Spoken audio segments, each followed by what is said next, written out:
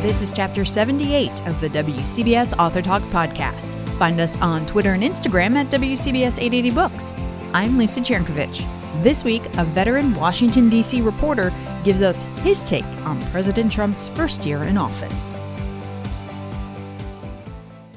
There are currently a lot of books out there about the Trump administration as people inside and outside the White House assess the current state of the nation. In fact, books about the current president have filled the #1 slot on the New York Times hardcover nonfiction list since mid-January. CBS News correspondent Major Garrett enters the fray this week with his book, Mr. Trump's Wild Ride, The Thrills, Chills, Screams, and Occasional Blackouts of an Extraordinary Presidency. He recently stopped by our Lower Manhattan studios and shared his take on things with our Wayne Cabot.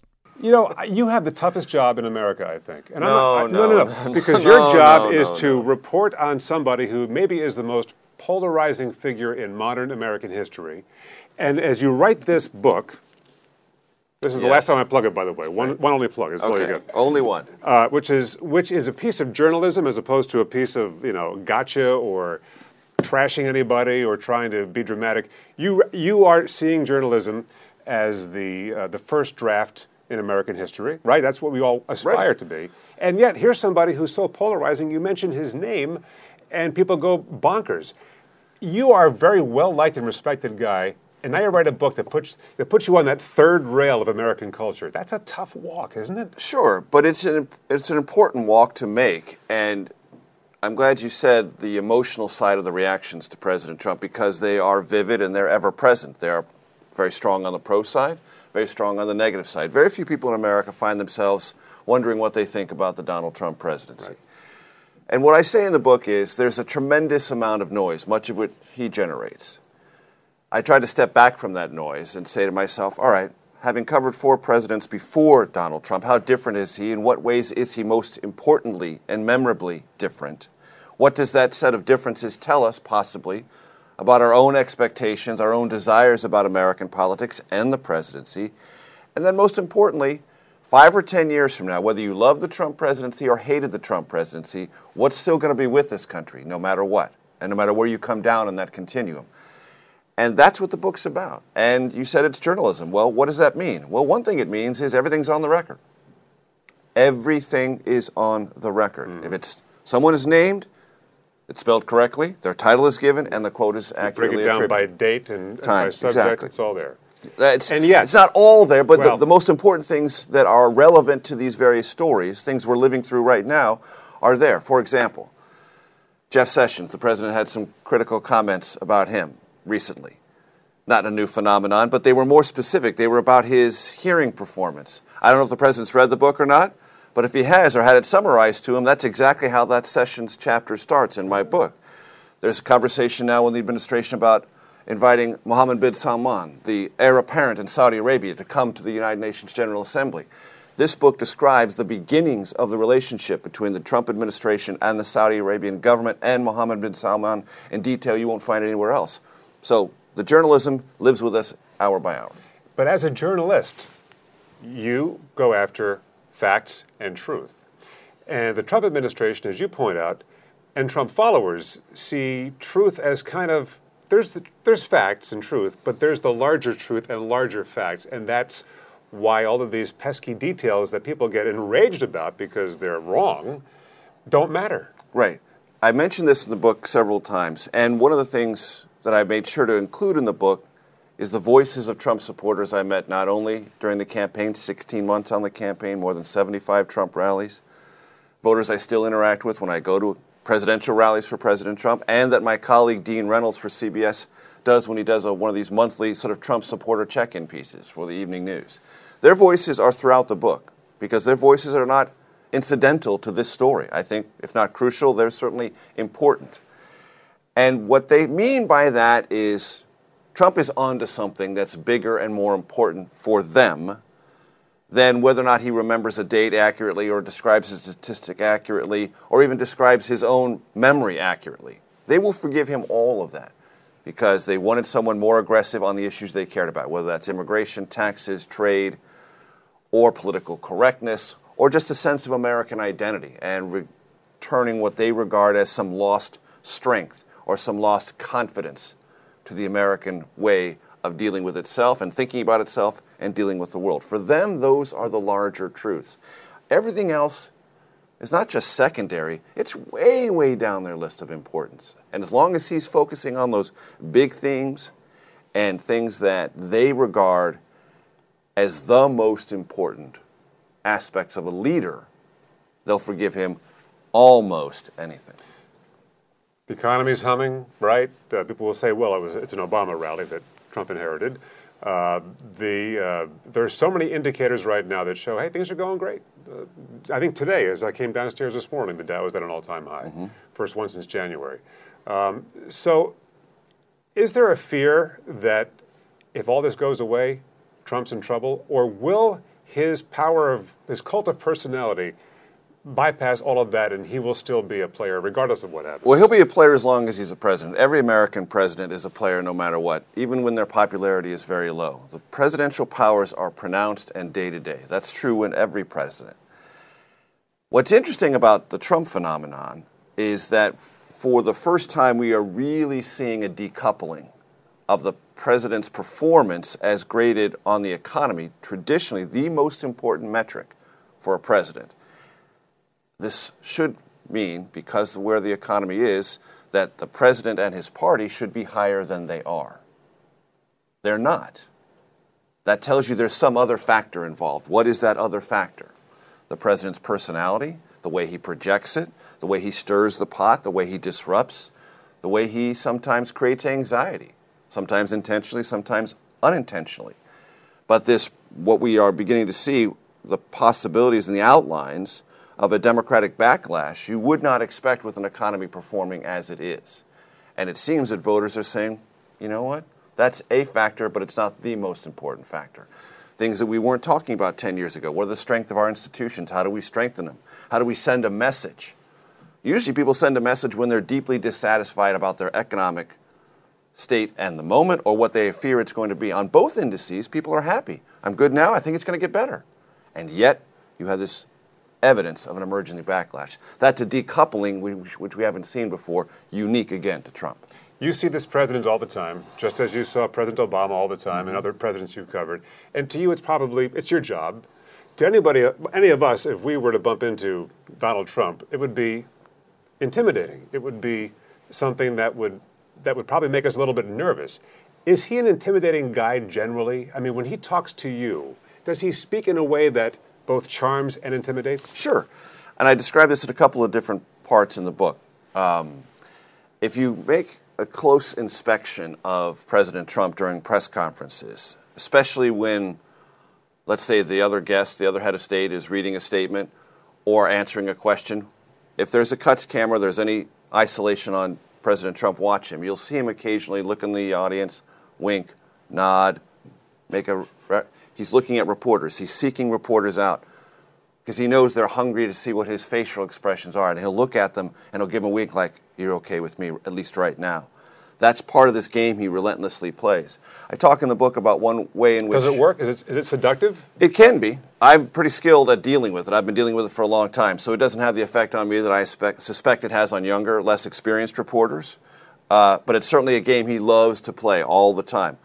And I talk in the book about a way that I think he is comparable to Lyndon Baines Johnson. Not in a lot of ways, but three specific ways. They both watched a lot of television, they both worked the phones relentlessly, and they both had a very strong sense of how their physical presence could be used to their advantage. Trump loves his own physical presence. He loves to radiate that. He loves to hold and own a room.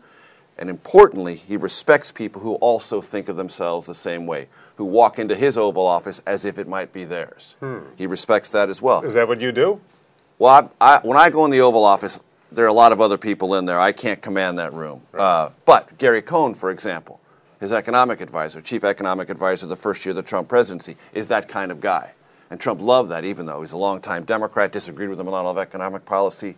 He liked that sense of self. He respects that in others, and that's not just a gender thing. That goes for women, too. Trump has a sense of physicality and projection. He cares about that deeply, thinks about it all the time. And that's one of the ways he sort of picks and chooses who is close to him and who isn't. best communicator since Reagan? You said he doesn't talk down to people. What was that phrase? So, two ways. Now, I'm not saying he's the best communicator since Reagan. I'm saying for their times, they were the unappreciated masters of the media and medium of their time. For Reagan, it was network television. A lot of people thought he was fumbling at press conferences, but in the end, most people look back on it and say, wow, he understood that medium, and when he needed it most, he used it the best. For President Trump, then candidate Trump, social media was this space that he occupied as no previous political actor had. Dominates it in a way nobody has. He gets a lot of criticism from it, even internally. People wish he wouldn't do it as often. But in the main, I believe, 10 or 15 years from now, when people are sifting all of this, and there'll be a lot to sift, they'll look back on it and say, you know, for better or for worse, he was the master of that medium in that moment. That's what I mean about this comparison with Reagan. But the other phrase you picked up on, I'm glad you did, is he speaks beneath his audience. What does that mean? Well, obviously it means it's different than speaking down to them. Of course he doesn't do that. But does he meet them at their level? No, he comes beneath them. And what do I mean by that? He makes them feel smarter. He makes them feel as if all the things that they've been talking about, whether it's a work site, the bar, across the kitchen table for 5 or 10, 15 years, are now being said by this national figure. He gets it. And they you see, I was right all along. Mm-hmm. I've been thinking this stuff. Why didn't anyone else say it? He says it. He could be president. That attaches them to him in a psychological and political way that I think has proven to be durable and proven to be surprising once the votes were cast on election night. Since this is Author Talks, I got a question about process. Sure. When you write a book, people who do your job, who are doing quick hits on the CBS Evening News, for how much time do you get typically? Minute 30. Minute 30. Minute 45, 2 minutes if it's a encyclopedic television story. So your job is to take everything that's happened and be quick and concise, and there's no you don't even have 5 seconds to spare when they give you that clock. Here, how am I doing? Here, you take a little bit of information and expand on it. It's counter to how you do your job daily. Is it difficult to write long form like this when you're trained to do exactly the opposite? No, because I was trained as a print reporter. I was a print reporter for 17 years before I got into the world of television. I'm kind of an accidental television correspondent. It wasn't my great ambition in life. My great ambition in life was to write a book before I was 35, and I did. It's my 4th book. I love long-form writing. It's the thing I left television when I left Fox and went to National Journal, went back to a life as a magazine writer, thoroughly enjoyed that. This was actually therapy for me, this book, because my nose is up against the glass of this presidency every single day. It was helpful for me to step back and to push myself back from all of the tumult, all of the noise, the tornadoes, the cyclonic spasms, as I described them at one point in the book, and ask a kind of basic question. What's going to last? Again, this is not thumb on the scale. Great presidency, terrible presidency. What's going to last, and what are we going to be dealing with? What's the next president going to be dealing with? Because this president was elected at this time and made these decisions. As a reporter, you are suspect these days. Sure. Right? And we have some very, very well-informed people in the audience we were talking to earlier who said that they perceive you as a guy who plays it down the middle, which is everything you want to hear. But they think you're a Republican. Does that, I don't know if you are or not, it doesn't matter to me, but does that matter? Should reporters identify themselves ideologically or politically? That's up to each and every reporter. I don't think if you identify yourself or register as a Republican, that makes you suspect. Your journalism is your journalism. Everyone can make their own analysis of that. I'm not a Republican. I'm not a Democrat. I'm a registered independent. I have voted for Democrats for president. I have voted for Republicans for president. I voted for an independent candidate, Andre Maru, in 1992. Long before that was fashionable to vote for an independent candidate. He was a member of the Alaska legislature at the time. So I've sort of been all over the map. I'm very unpredictable, which means I don't get a lot of political phone calls because they don't know what to make of me. So that is actually strategic on my part. But ideology can be separate from journalism, and everyone has a set of references about issues. Everyone has a personal point of view, and any journalist who says he or she doesn't is kidding themselves and trying to kid you. The most important factor of journalism is to set that aside, pull your emotions out of it, chase the story, be curious in both directions, and distill things as best you can that day, and then distill it a better way the next day. And that's part of the process that's revealed in the book. Well, as long as you're outing yourself as in terms of who you voted for, I voted not for Trump or Obama last time. I voted for the stoner guy, Gary Johnson. I know several people who did, including my wife. Yeah, well, really? Yes. I'd like to meet your wife. She sounds like fun. I tend to think of him as a triathlete, but whatever. Well, okay, no, I know. I'm shorthand. We're talking short. See, I did the same and thing. I think that's a boil great it down. thing, a stoner triathlete. I think that's a really amazing That's an combination. accomplishment, right? I think so. That person should be president, for crying out loud. That's why I voted for him.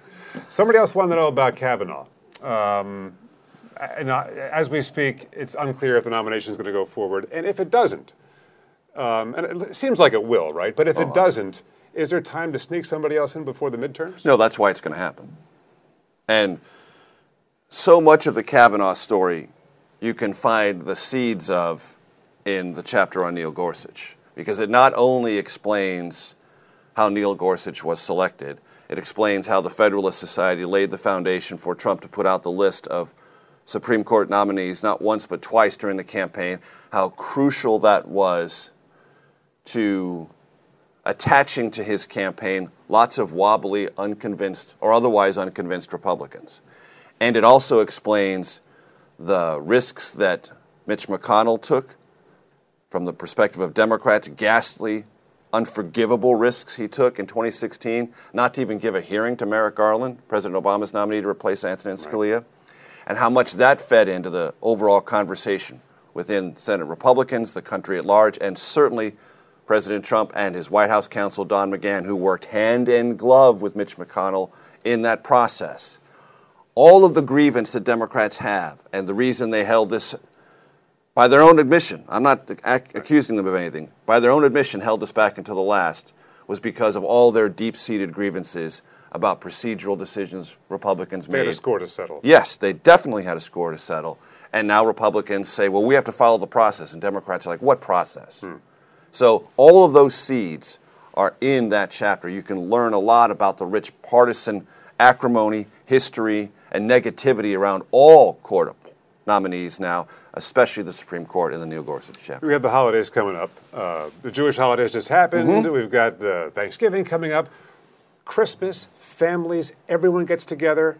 And what's your advice to all of us who are in that room with our uncles and aunts and our kids about talking Trump? Major Garrett walks into a bar. Yeah. You've got Right. a couple of Trump supporters Sure. here. You've got a couple of guys who look like they come from Brooklyn over here. Right. And they all want to know, hey, what do you think about this guy Trump? Help us out when we go to our Thanksgiving table. How do we navigate that really just difficult conversation? So here's one suggestion. And it might at least give a different perspective on the conversation to come, which I know you're describing, this intensity, this deep sense of emotional reaction. One thing is true, I think, about Trump that is also and was also true about President Obama. Near the end of his presidency, some pollsters did this thought experiment. They would describe things that had occurred during the Obama administration and attach words that President Obama himself had spoken about those things. Took his name away from it, laid them before Republicans and said, what do you think? They're like, wow, I kind of like that. That's pretty, might you think about voting for someone like that? I really think I might. How strongly? Well, some said very strongly. Some said, well, I certainly, and then they said, all right, all this is from President Obama. Whoosh, all that evaporated. Isn't that something? Okay? I think you could open up the conversation and say, don't you think that would possibly be true of Donald Trump? That very same thought experiment? Think about North Korea. All the tumult last year, but where are we? The Korean Peninsula is now talking to itself, South Korea and North Korea, in ways it simply wasn't a year ago. Reunification is now a real topic. I've been watching, because I've covered the American presidency since 1992, that stall and go in fits and starts for nearly 30 years. It's a fundamentally different place. Does Donald Trump deserve all the credit for that? No, but he's not incidental to it. Look at the economy. Play some things on the economy. Lay before Democrats things about challenging China on trade. Take Trump's name out of it. They've been saying that for 20 years. Yeah. So you can maybe start the conversation that way. We did this, our country's been doing this with two different leaders. Maybe we just step back a little bit, take our own sense of what the name represents, and look at what has actually happened, and can we talk about that? That's tough because that means we have to have facts at our command. Nobody wants to talk facts. Or if you don't want to necessarily have all these government reports and data, just say, is there something about where our politics has taken us that the names and the brands represent something larger that maybe obscures some deeper, subtler, and more unifying truths about what we like in the country and what we think works? One of the things that we fail to do in this country, I think, is talk at any length about what actually works. Most of our country works. Most of the world wants to be like us. We do a lot more things right than wrong. But we're Americans, and we like to get better, and we like to think of ourselves as more capable of getting better, more rapidly than we're satisfied with. But our politics tends to tell us far more things are dysfunctional or falling apart than actually are working. That's a great place to end it. With Major Garrett and a book that we think the president's been reading. Major Garrett, CBS News Chief White House Correspondent. Great talking with you in person. So much. Thank you. Thank you so much. And that's where we bring this week's Wild Ride to a stop. Next week, we travel back to the All Souls universe of witches, vampires, demons, warm bloods with bestseller Deborah Harkness. Follow the magic that is our Twitter and Instagram accounts at WCBS 880 Books, and feel free to email us your thoughts, suggestions, what you're reading, or just to say hi at books@entercom.com. We look forward to hearing from you.